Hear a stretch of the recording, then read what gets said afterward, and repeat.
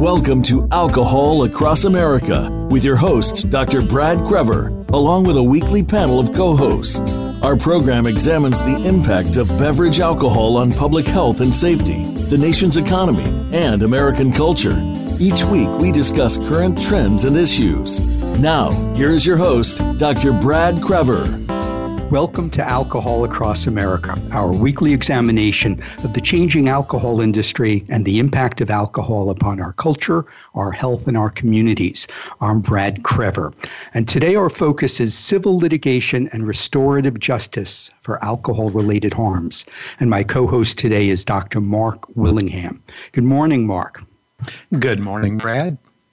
Mark, before we focus on the alcohol and litigation, could you relate your rather interesting career arc that led you to your current work as an expert witness and litigation consultant in alcohol-related injury and death civil litigation?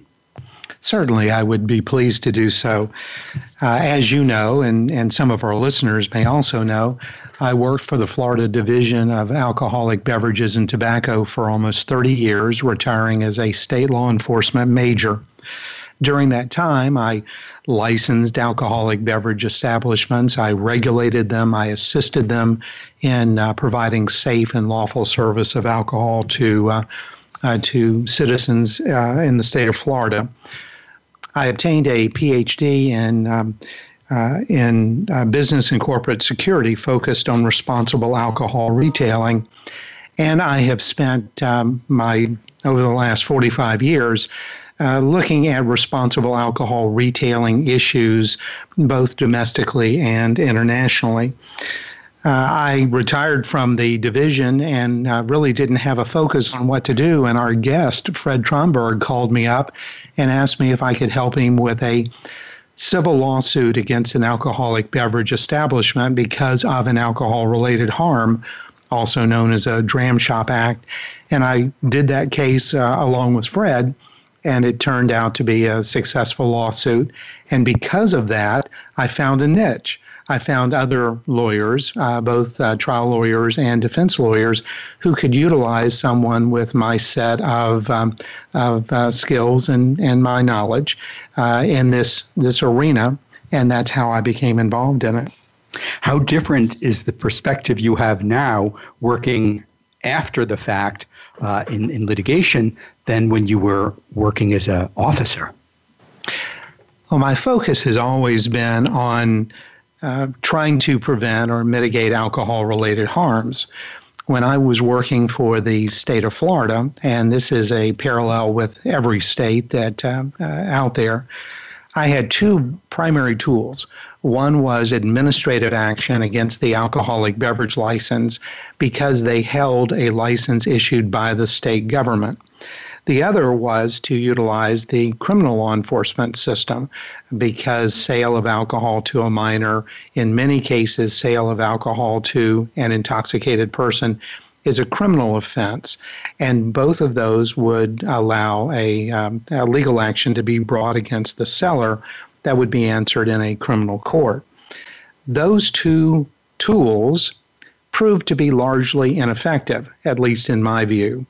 Under the administrative issue, beverage retailers often felt that the payment of a $100 or $500 fine was a cost of doing business. And if they pressed the envelope and were more reckless in their alcohol sales, they would receive far more financial benefit than the costs involved. And in terms of criminal charges, generally the person who was charged was the bartender or the convenience store clerk. It was not the manager or the owner. And in many cases, the manager or the owner considered the clerk or the bartender to be a cog in the wheel, basically a disposable item, and it would not influence their ability to, or their need to make changes in their operation. When I got involved in the civil justice system, and again, Fred introduced me to that, I saw a great opportunity to use the civil justice system basically as the third leg of a three-leg stool to help regulate the alcoholic beverage industry and encourage and incentivize beverage retailers to do the right thing in terms of following national standards of care and complying with the law and preventing alcohol-related harms. And I'm sure we'll probe them a little bit more in a few minutes. During previous episodes of this show, Mark, we addressed the wide array of harms that stem from improper alcohol use. Which harms do you focus on in your work as an expert witness? The harms that I focus on are those things that are directly related to intoxication. If a person under the age of 21 is served alcoholic beverages and is involved in a car crash, for example, or an adult goes to a bar and is served while they are visibly intoxicated, for example, if that's the standard in that state, and they go out and injure someone in an automobile-related crash, I'm involved in that type of case. But it's not just automobile crashes. I've been involved in these types of civil lawsuits are related to improper alcohol service for deaths, such as someone is so intoxicated they leave their car running in the garage when they get home and they die or others die of carbon monoxide poisoning. Sexual assaults, homicides, any number of harms that can come from someone's high level of intoxication, which affects their cognitive functioning or their judgment. What's the extent of the problem of alcohol-related accidents and injuries in the U.S., and how much of that is related to a bar or restaurant or an alcohol retailer? The numbers are staggering in my view. And it's hard to really appreciate the extent of the alcohol-related problems and those problems stemming from alcoholic beverage establishments unless you look at some of these numbers.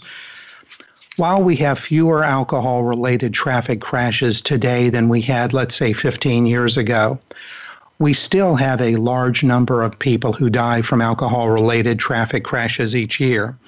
In 2015, we had a little bit over 10,000 people who died from these types of crashes, with a cost to society of over $44 billion in damages and future losses.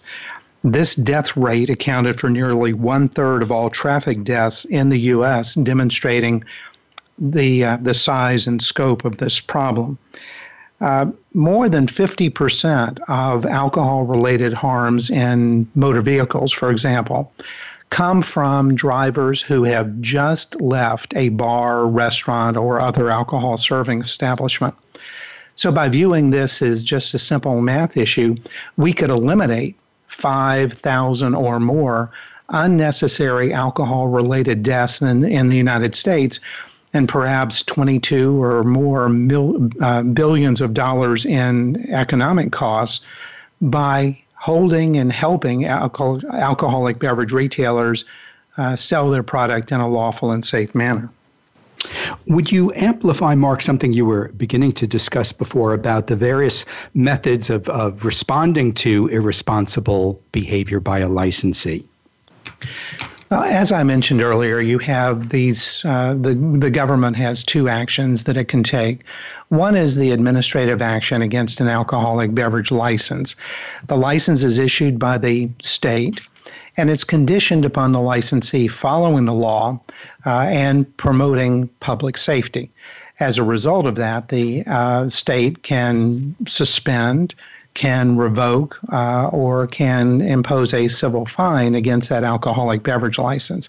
So that is one control mechanism that can be used. And states will often utilize this type of process to send a larger message to the industry not to serve to underage persons, for example, when they do compliance checks or mystery shopping to determine those businesses that are selling alcohol to persons under the age of 21 as a corrective action tool. The other is the criminal law, and that is if you are a clerk in a convenience store and you sell to a person under 21, or you are a bartender or server in a restaurant in a state where there is a criminal charge for violating the prohibition on serving to an intoxicated person, or even serving to the point of intoxication, there could be a criminal law with which you could be charged as well. And the idea is that if it is against the law, the servers and bartenders and convenience store clerks will refrain from this activity. However, largely the use of administrative and criminal penalties is ineffective in controlling the behavior of beverage retailers, and they continue to sell alcohol to persons under the age of 21 or serve intoxicated persons, even though there is a law prohibiting that. You know, Mark, one would think that a criminal penalty would be a very powerful deterrent. But we both found in our work in this field over the many years that, first of all, many people working as clerks or servers don't even realize that they're creating a criminal violation if they serve someone who's underage or intoxicated. But we've also seen that a lot of, once it hits the judicial process, we see so many times that the penalty is not assessed against the clerk or server because no one wants to saddle this young inadvertent, felon with a permanent record. So often the charges are dismissed. Perhaps not in Florida, but we've certainly seen this in other places. And that brings us to the title of today's program, Civil Litigation and Restorative Justice for Alcohol-Related Harm, and your guest attorney, Fred Tromberg. Mark, would you introduce Fred to us? Oh, certainly. Fred is a board-certified civil trial lawyer and has been practicing in Jacksonville for 40 years. And as I mentioned, he and I worked a number of years ago on an important case in Florida, and that was my introduction to Fred and to the civil justice system. As a result of that, I'm very proud to call Fred my friend, and he graciously agreed to appear with us on this show to explain the important components of the civil justice system and how it relates to alcohol-related harms. Fred graduated from Brooklyn College of the City University of New York and the Vermont Law School. He has his own firm here in Jacksonville, specializing in civil trial law and particularly catastrophic injury and death cases, as well as medical and hospital negligence and commercial litigation. One thing about Fred is that he represents both the plaintiff and the defense, so that his point of view is well balanced and not skewed one way or the other. He is AV rated by Martindale-Hubbell, and he is considered a Florida super lawyer, and he's a former federal and state prosecutor. So welcome, Fred. I'm so happy to have you on the show. Mark, thank you so much. That was a very nice introduction. I appreciate it. You and I have known each other for a while, but I'd like to ask you to share with our listeners what drew you to the law and what compelled you to become a trial lawyer. Mark, I was born and raised in New York City, and my coming of age was in the 60s, quite a turbulent time throughout the country and especially in New York City. I can remember when I was graduating college back in 1969 that there were riots and lots of anti-war protests. The war was raging in Vietnam. And I also remember that we had some major political divides, and I was concerned, of all things, about the environment. I thought that the developers in this country were just stomping all over environmentalists. This is the very beginning, the cusp of the environmental movement in the United States, and I wanted to become an environmental lawyer. Problem was, I didn't have the money for law school. So I went to work for a couple of years, and I was in law enforcement as well. I was in the New York State Narcotic Addiction Control Commission and worked as a narcotics officer and had statewide jurisdiction, but essentially I worked in Queens, a borough of New York City. I got to spend a lot of time in the courthouse, and I saw and interacted with plenty of lawyers, mostly at that time, the assistant district attorneys and prosecutors on the state level in the Attorney General's office. I wanted to go to law school and eventually got to apply and did go to Vermont Law School, which I'm proud to say is the preeminent environmental law school in the country. And it was a whole lot less expensive to be living and going to school in Vermont than New York City. So I look back on those years, and they were just absolutely wonderful in the 70s. But I caught a lucky break, and I applied to the United States Attorney's Office in Washington, D.C., down there on Constitution Avenue in the Department of Justice, to be law clerk to the United States Attorney. This was during Watergate, and I got very, very, very lucky, triple lucky, and I got the job. I became law clerk to the United States Attorney in Washington during the Watergate trials and appeals, and I became a special assistant United States Attorney as a prosecutor. That kind of opened my eyes to the world of courtroom drama and the reality of litigation and the reality of corruption at the highest level. And so I, just at that point, decided to shift away from environmental law, and I decided that I wanted to continue to prosecute because I was enjoying the courtroom. I did that for a while and then went to Jacksonville, Florida. I moved to Jacksonville. Jacksonville was looking for a prosecutor in the state attorney's office that had courtroom experience, and at that point I did. And I had been a former federal prosecutor, so I was hired here locally in Jacksonville, the 4th Judicial Circuit, all of Northeast Florida, to be a prosecutor, and I was assigned quickly to DUI, manslaughter, and vehicular homicide. So that's how I got started in this area. Well, with your background in vehicular homicide, I can see how that might help you in dealing with dram shop cases, and also support your interest in that type of civil litigation.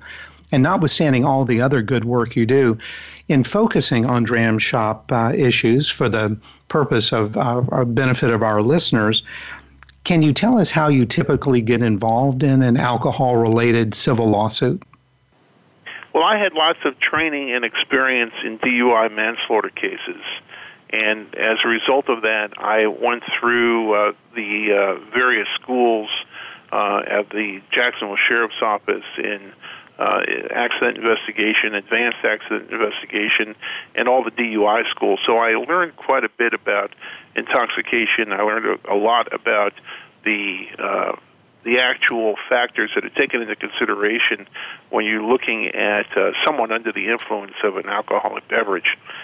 From that point, I started taking in cases where people were either involved in accidents, had been injured, or had lost family members as a result of a car crash involving an intoxicated or a drunk driver. And when that happened, I started taking on litigation and filing lawsuits against the driver that was causing the wreck, and or in some cases I also sued the bar or the restaurant, in some cases hotel, pizza store. It was a variety of folks that I would aim my sights on for what we call restorative justice and compensation for the victim or the victim's family. And Mark, I think we have to take a short break now before you continue your discussion with Fred.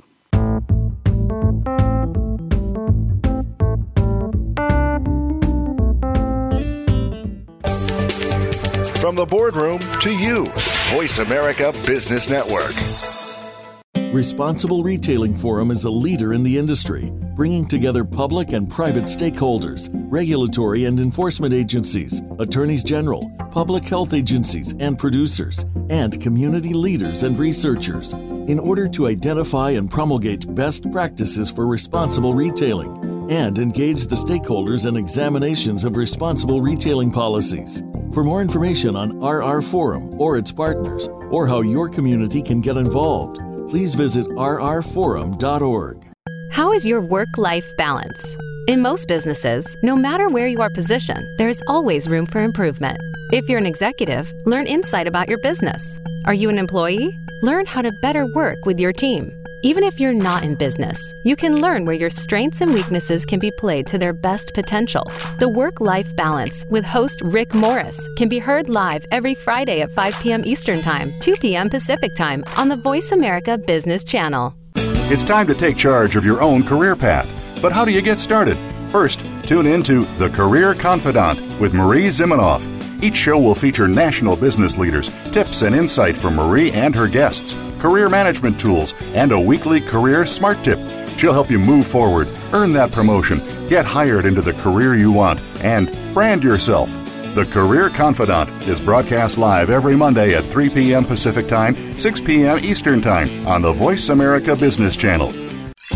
Your favorite Voice America Talk Radio Network shows and hosts are in your car, outdoors, and wherever you need them to be. Listen anywhere. Get our mobile app for iPhone, BlackBerry, or Android at the Apple iTunes App Store, BlackBerry App World, or Android Market.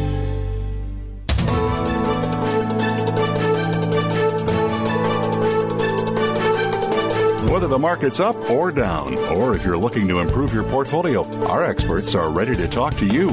Call now. Toll free, 866-472-5790. That's 866-472-5790. Voice America Business Network.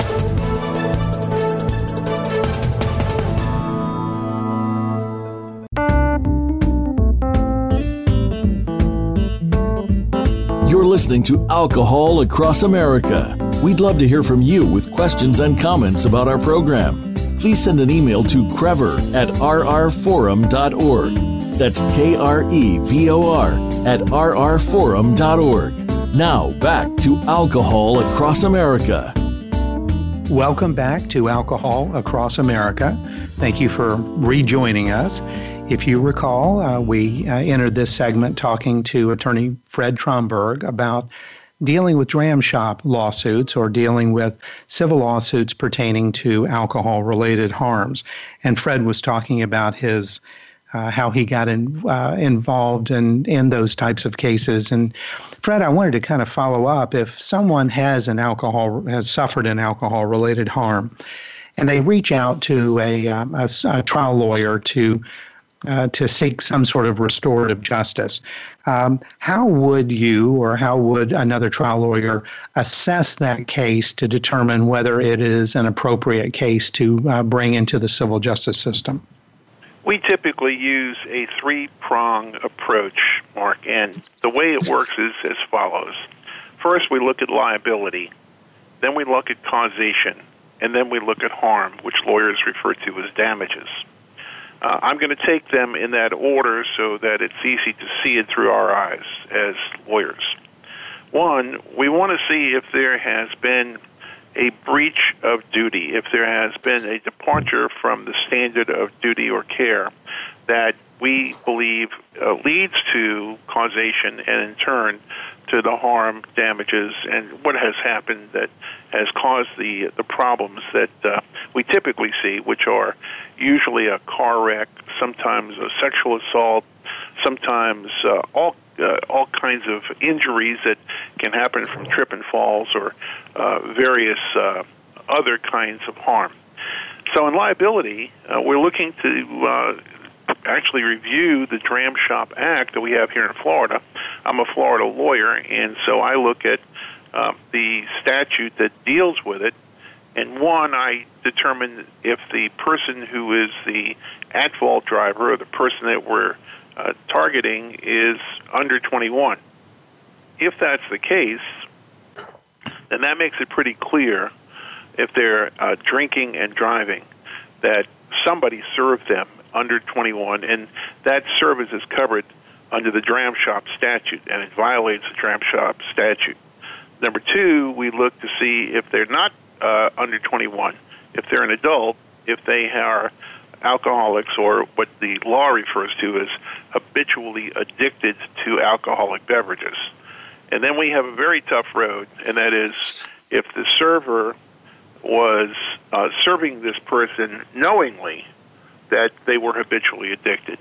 That's a real tough road to hoe, but we look at that and we start examining in detail by questioning people who were there and witnesses and so on, what the tolerance was of the at-fault driver, his or her actions, or his speech, her speech and content, and movements, especially balance. And we actually start looking at the micro seconds of what occurred leading up to the person leaving the establishment, getting in a car, getting on the highway or getting on the road and then causing the wreck. That certainly is an excellent explanation, and I hope that has helped our listeners. Another question that seems to be prevalent among people who have suffered some sort of alcohol-related harm is, what will it cost me to bring a civil lawsuit? What would you tell them? Well, I'll get to the question of cost in just a moment, because most people, believe it or not, ask that question first. People are just very concerned about costs. And I'll give you the brief answer, but I want to get back to the preceding question. The brief answer is we work on a contingency fee basis, which means a percentage of the recovery, and we advance the costs so that we take the costs out of any recovery, whether it's a settlement or a collectible judgment. And if there is no recovery, then there are no fees or costs. That's the short answer. But let me get back to what I was talking about a moment ago. When we look at liability, we also take a look at causation and damages. Causation's obvious. That is to say, the person leaves the establishment and is under the influence of an alcoholic beverage to the extent that his or her normal faculties are impaired. And that's pretty much the statute that we deal with all the time. It's a DUI statute. But we look at it kind of holistically and say, okay, where are they going to go? Well, typically, if they can get their car or pickup truck started, they're going to get on the road, and they're going to be driving right next to you and me and everybody else that's listening. And typically, 5,000, 6,000, 7,000 pounds of steel and glass is going to be driven within 3, 4, 5 feet of us at about 100 feet per second on the interstate or on the roads and streets and highways of our country. And that's when the accident is about to happen. This is an accident waiting to happen. It's a catastrophe waiting to happen, and often it does. In some cases, somehow they manage to get home. But in plenty of cases, they don't. And then we get involved because the damages are the pain and the suffering and the anguish and the loss of enjoyment of life. And obviously in the death cases, we have got the families that are grieving and anguish beyond description when their loved one is dead at the scene as a result of a drunk driver. But getting back to the question that most people ask first, and that is, how much will this cost me? We work on a percentage. We work on a contingency fee basis. Typically in Florida, it's 1/3, and this is according to the Supreme Court guidelines, 1/3 of the recovery, plus we recoup our costs, and we advance all the costs so the client doesn't receive bills monthly and saying, I just spent $12 on postage, please send me a check. We don't ask you to give us a MasterCard or a Visa or American Express. We don't ask for any money in advance. We look at the case, size it up, and if we feel there's a reasonable probability of success, we go ahead and take the case on. It's going to require a lot of hours, a lot of input, a lot of costs on our part, but we think it's justified and justifiable, and it's what we do. Your answer indicated what most people, I think of in terms of the recovery from a civil lawsuit, and that is money. But do you ever have clients that are searching for some other type of restorative justice other than a money settlement through filing a civil lawsuit? Well, keep in mind a couple of things when we talk about restorative justice and compensation. There are many instances just in this area of the law, and this is atypical. This is not like many other areas of the law where there is a wreck, let's say at an intersection where somebody runs a stoplight or a stop sign. This is not like a failure to yield case or driving too close. This is a case where the damages can be not just compensatory, that is putting the person back together and whole again and compensating for pain, suffering, anguish, loss of enjoyment of life, and all of the monetary losses. But we also can sue for punitive damages, which is to make an example out of the defendant and to punish the defendant. And we have a statute on point that deals with a multiplier of the compensatory damages where we can get a perhaps 200% of compensatory, even 250% and under certain circumstances more, but we can get punitive damages against the defendant for drinking and driving. There is that possibility.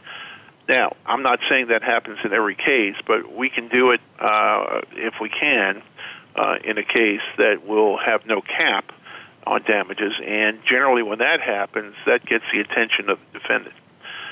Getting back to your question, though, are there other avenues, other remedies? I think that's what you're asking me. And the answer is yes, there are administrative remedies, and that's between the state of Florida and the licensee. And there's also the state attorney's office, and that's the prosecutor. That's my former job and former office.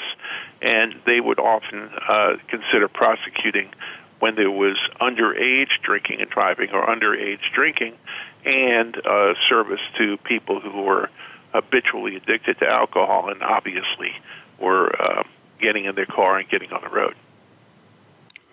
So far we've talked about an injury. We've talked about a plaintiff's desire to seek justice. We've talked about how you would get involved in that sort of lawsuit. But the next big hurdle, of course, is actually going to court. What are the what needs to be proven in a dram shop case from a broad perspective? And how does that differ in terms of the level of proof or degree of proof from that of a criminal trial with which most people are already aware? That's an excellent question, and it varies, I'm sure, from state to state, so I can only speak to Florida. And let me do that because I think it points up a tremendous difference that some people are aware of, but many people don't understand. And as many times as they may watch Law and Order reruns, it's not going to be very specific. Here we go. One, we deal with something called the preponderance of the evidence. What that means is the greater weight of the evidence. If you think in your mind's eye about a scale and the two sides are just exactly even in balance, if you put a feather on one side and you get that balance like 51% to 49%, that's a preponderance of the evidence. That's the greater weight of the evidence. That's what we're looking for in a civil justice case, in civil litigation. That's what the jury has to decide, the greater weight of the evidence. And the jury instructions, which is a law that is given to the jurors by the judge, those jury instructions refer to the greater weight of the evidence. In criminal cases, it's completely different. It's much, much more one-sided. And we take a look at the law because we value liberty so much, and people are considered absolutely innocent until proven guilty, and hear the words beyond and to the exclusion of every reasonable doubt. Beyond a reasonable doubt. So beyond a reasonable doubt means that we're looking way past greater weight of the evidence, and it's a very high threshold for criminal prosecutors to achieve, and the jury has to say, you know what, uniformly, we have no reasonable doubt here, and they have to find that there's no reasonable doubt before they can come back with a guilty verdict. That's very interesting, and I think that many of our listeners appreciate understanding the difference between the level of degree of proof that the jury has to find in a civil case versus a criminal case. And that certainly makes the civil case much more attractive, perhaps, as an avenue for restorative justice. Well, keep in mind that there's one more area that I didn't speak about, but I want to, and I think that the listeners can appreciate this, and that is restorative justice not only takes into consideration civil damages, which I've talked about, pain, suffering, anguish, loss of enjoyment of life past and future, but it also takes into consideration the monetary losses of the person or persons that have been injured, harmed, or that unfortunately die as a result of someone who's intoxicated causing harm.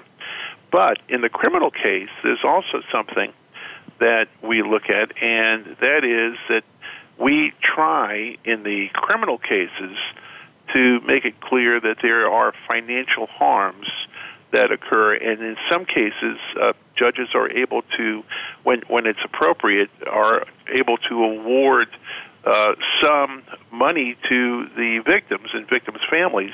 And in fact, there's even in Jacksonville, for example, right here, we have a program administered by the Attorney General's office where there's money that's set aside by the state for victims' compensation.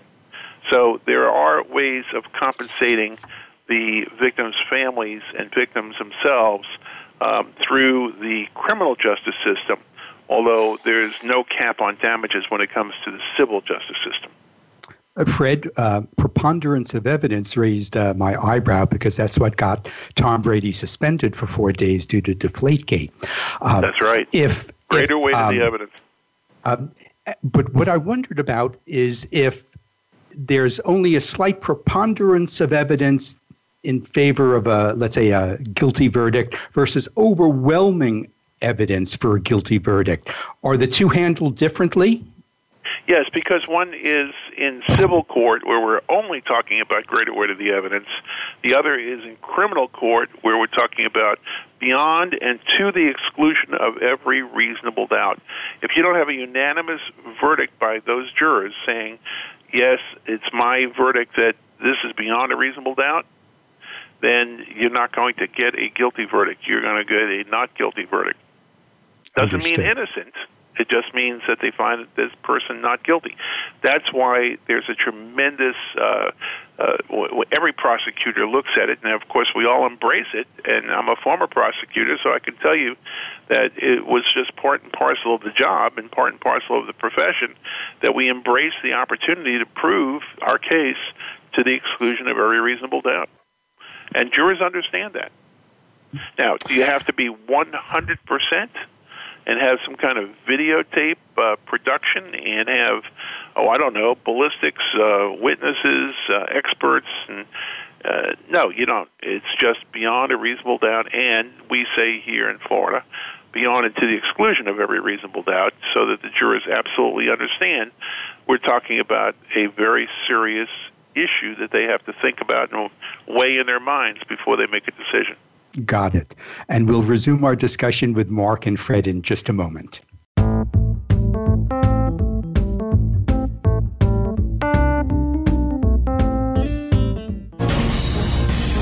Voice America Business Network, the bottom line in business. Responsible Retailing Forum is a leader in the industry, bringing together public and private stakeholders, regulatory and enforcement agencies, attorneys general, public health agencies and producers, and community leaders and researchers in order to identify and promulgate best practices for responsible retailing and engage the stakeholders in examinations of responsible retailing policies. For more information on RR Forum or its partners, or how your community can get involved, please visit rrforum.org. How is your company's marketing plan? Could it use a little help? For most businesses, the answer is yes. Tune in each week to Marketing That Won't Break the Bank. Host Janet Kunst and her guests will show you how and where to bring your marketing to the next level. Each show will feature action strategies that you can implement right away and see results. We'll make this easy for you. Start by tuning in every Wednesday at 12 noon Pacific Time, 3 p.m. Eastern Time, on the Voice America Business Channel. You hear about it all the time. Compromises, destructive malware, major breaches. You can't turn on the news without hearing about the latest cyber event. Learn more about cybersecurity, how it has become one of the most significant threats to our national security, and the battle experts undergo every day on your behalf to protect you, your families, and your data. Task Force 7 Radio with host George Reedus is the voice of cybersecurity around the world. Tune in live every Monday at 8 p.m. Eastern Time, 5 p.m. Pacific on the Voice America Business Channel. Looking for exciting video content live and on demand? Visit www.voiceamerica.tv for exclusive content you just can't find anywhere else. That's voiceamerica.tv. Tune in now.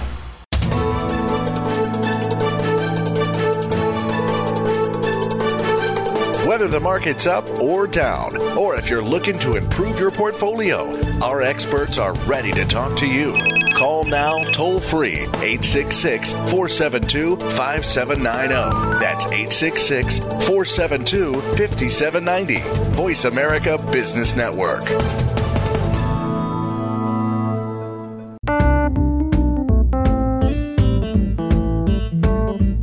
You're listening to Alcohol Across America. We'd love to hear from you with questions and comments about our program. Please send an email to krevor@rrforum.org. That's KREVOR@rrforum.org. Now, back to Alcohol Across America. Welcome back to Alcohol Across America. When you left us, Brad Crever had just asked Fred a question, and I'd like to ask Fred to continue with his answer, if he would. When a jury hears evidence, and let's just take it in a civil setting for a moment. There's a civil lawsuit. The plaintiff has filed a lawsuit against the defendant seeking money damages, and I'll get to the damages in a moment. But when that happens, the jury hears what occurred.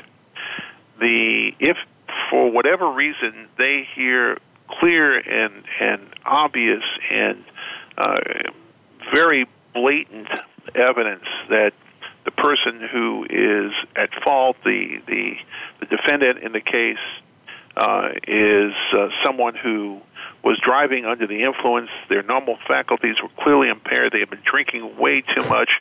When that happens, they can't help but say, this is so obvious. This is in the civil case, that when it comes time for damages, it really just has an effect on them. They will listen to the instructions. They will follow the instructions, but they're thinking, and we know this from talking to jurors after the fact, that they are thinking that this person was not just negligent, but grossly negligent, or perhaps even at the level of willful and wanton reckless disregard, which, by the way, in Florida is the manslaughter standard. That's a standard from manslaughter conviction in criminal court, willful and wanton reckless disregard of life. Now, having said that, in a criminal case, you expect to hear that. The jurors are told, look, you're in a courtroom where we're trying a criminal case, and the person is looking at felony charges for DUI manslaughter and possibly 15 years in a Florida state prison. So they're taking it very seriously, and they're listening to every element developed by the prosecutor. This is different than criminal and civil, rather, and it's maybe on a parallel track in some respects, but at the end of the day, the person is going to be found either guilty or not guilty, and if they're found not guilty, then they are no longer going to be prosecuted, because we can't prosecute them twice because of double jeopardy. The state can't appeal, but the civil case can proceed on a much lower standard of proof. The quantum of proof is the greater weight of the evidence, not beyond into the exclusion of every reasonable doubt. I wanted to share a personal experience that leads to a question about what I just call deep pockets. The Responsible Retailing Forum has, for a number of years now, been trying to develop protocols and programs that assist licensees recognize and refuse service to intoxicated customers, certainly to take action when they recognize it. We had been sending actors exhibiting signs of extreme intoxication to various licensees, and we were doing this in several parts of the country, one of which was just the Albuquerque area and north of Albuquerque. One of the places where we sent in an intoxicated actor was willing to serve that person with no problem. Unfortunately, about 2 months later, the same licensee or a staff member at that establishment served someone whom we did not send in, who was clearly intoxicated. And this was part of what became a very famous case when the person left the convenience store with another 6-pack of cold beer and killed himself and 3 innocent people on a highway on the way home. The ultimate outcome, clearly this person was intoxicated and negligent, but the ultimate settlement involved the Santa Fe Opera, who was the employer of the driver, who apparently had been on a conference and was returning from that conference. So this whole notion of deep pockets and who was held responsible for compensation for the harm caused by DUI. Can you tell us about that? Yeah, there is a concept in Florida, and I can only speak to our state, but you, I'm sure, can extrapolate to other states that have similar, if not the same concept and legal doctrine, and that's called vicarious liability, and that says that the owner of an establishment or the owner of a business is liable for the acts of the employees that are within the scope of the employee's employment with that business owner.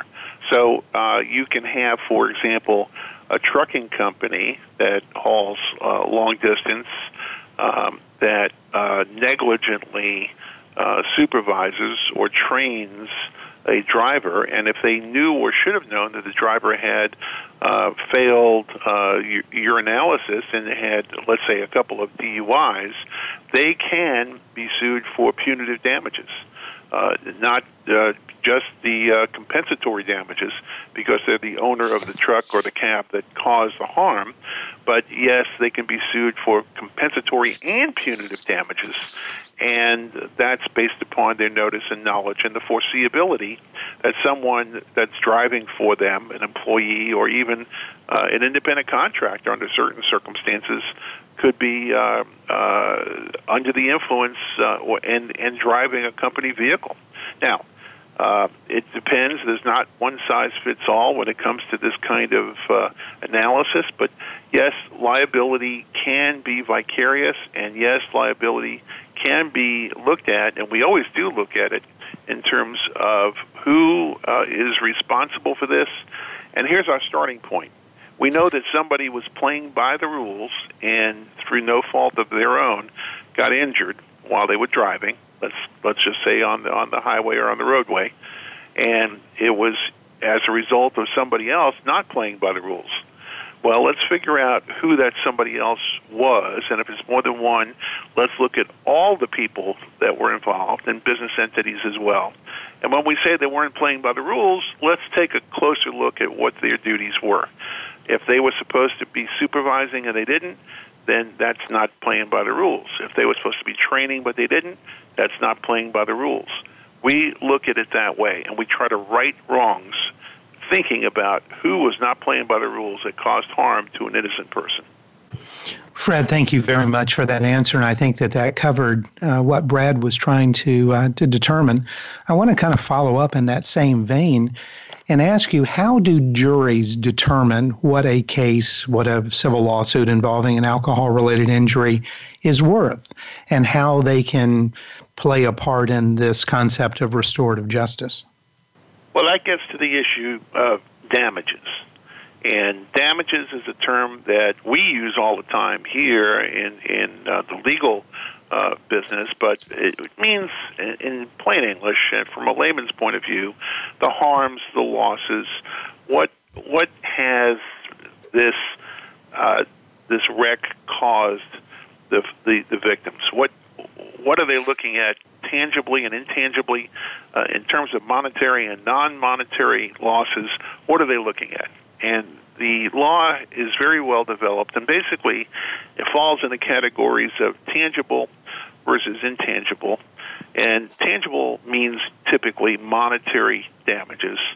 That would be the hospital bill, the doctor's bills, rehab, the prescription medication, physical therapy. It would be the loss of income, and it's also the loss of future income, because we know that there are some people that just don't recover. There are paraplegics and quadriplegics and amputees as a result of these tragic accidents, and they're just not going to be able to get back to work. I'm thinking about cases I've seen and handled involving people who are paralyzed as a result of these tragic accidents caused by drunk drivers.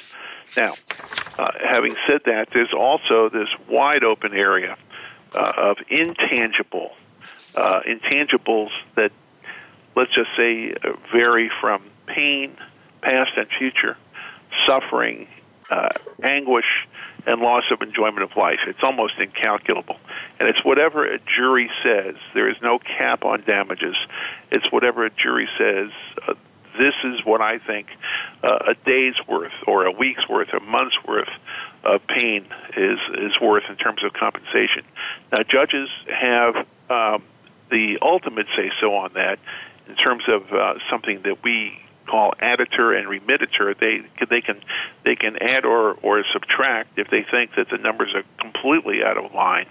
But for the most part, judges are deferential to juries, and juries will listen to what the person has gone through, especially if they're in a wheelchair. I've had a couple of my clients over the years brought in by private ambulance in essentially a hospital bed and in the courtroom, and they, once they see what this person has gone through, and we'll show them a day in the life video to see the difference before and after. They will go ahead and compensate that person, not out of sympathy, but out of all of the elements, certainly loss of enjoyment of life, anguish, and pain and suffering are not hard to understand for any person, and we leave it up to the jury to make that decision. Fred, have you ever had a case where you were representing the drunk driver himself or his family, seeking damages for the harm caused to the intoxicated person? No, I have not. I'm a former prosecutor and did not handle any criminal defense cases when I was after I left the state attorney's office. But I know that they are out there, and that a lot of former prosecutors are very familiar with the system, like I am. Have taken on criminal defense cases and taken on cases involving people who are intoxicated, who say at a later time, I shouldn't have been served, or I was overserved to the point where somebody should have cut me off. I know that goes on. I just don't do those cases. Fred, we know that court systems are overburdened largely. How long should a plaintiff expect a civil lawsuit in an alcohol-related incident to take? And are there alternatives that they can seek to use to, in essence, shortcut the resolution? The litigation process is almost always going to take months and sometimes years, because it is a process that is just slow by definition. The wheels of justice do grind slowly, and these cases don't get resolved once they're in litigation, typically for at least 6 to 12 months, sometimes double, and I've seen cases triple that length of time. Now, typically in the cases where there are not high insurance limits and there's not a lot of assets, there'll be a settlement, there'll be a negotiated resolution, which is just a settlement, and that can happen quickly. In some cases, it can happen in weeks or months. What I think you are talking about, though, are the other alternatives for dispute resolution, and that would include mediation and arbitration, which are two areas of resolution and remedies that are sometimes used. And in every litigation case, to be clear about this, in every case where there's a lawsuit, and this is a civil lawsuit, at least here in Florida, we have laws that say that those cases have to go to mediation. They are court-ordered to go to mediation to see if a certified mediator can facilitate a resolution, short of trial. And I have one final question before we close this broadcast, and that is considering the approach of the use of administrative action and criminal action to change the behaviors of beverage retailers to comply with the law and promote responsible alcohol service. Do you believe that the civil justice system can also influence beverage retailer behaviors?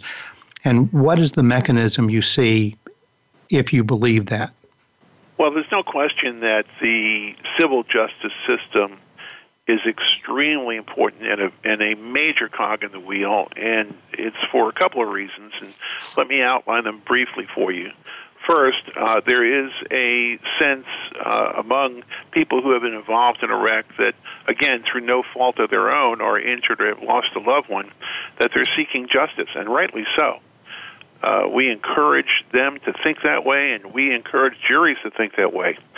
Compensation is part of the justice system, and that's why they built the courthouse, to make sure that we have an opportunity to have a trial. It's in our United States Constitution that we have a right to trial. It's in our Florida Constitution that we have a right to a trial by a jury of our peers, and we need to be thinking that way. I happen to be a member of ABOTA, the American Board of Trial Advocates, and we are very, very pro-trial. We like the idea of having that constitutional right, and having a lawyer represent us in court that can help us assert our rights and seek justice. Now, having said that, there's also a different parallel path of restorative justice that could be considered the criminal justice system, and then there's the administrative complaint in the administrative system. The administrative legal system is typically used as part of removing or taking away or in some way sanctioning the license of the licensee who was over-serving or served someone under 21. The criminal justice system is based upon the statutes that make it a misdemeanor or felony to do exactly the same thing as we're talking about in the civil case, and it's a kind of a parallel universe. But again, it doesn't get into an award of damages the way the civil justice system does. So at the end of the day, in the criminal justice system, the person is looking at either sanctions or fines or perhaps imprisonment, maybe probation, and there are variations on the sanctions that can be imposed. But in the civil justice system, it's strictly a money issue, and it's a matter of damages. If the damages are high, that gets the attention of the defendant. They perhaps might have insurance, but the jury won't find out about that. So if the damages exceed the insurance, then all of a sudden the defendant is responsible, and then we get into an area we call bad faith, which is when the insurance company had the opportunity to settle at or within the policy limits and didn't do so, it may have done some wrong to its own insured, its own policyholder, by failing to settle within policy limits and being in bad faith. Remember, insurance companies in our state, and I think in every state, but I'll only speak to Florida because I'm a Florida lawyer, have a fiduciary responsibility to their insureds. So the insurance companies are supposed to settle when they have an opportunity to do so. Fred, we're going to have to stop here. I'm sorry. This has been tremendously interesting. Mark, thank you again so much. Our next podcast will focus upon college drinking, and we'll be joined by my colleagues who are working on and off campus with these issues. This is Brad Crever for Alcohol Across America.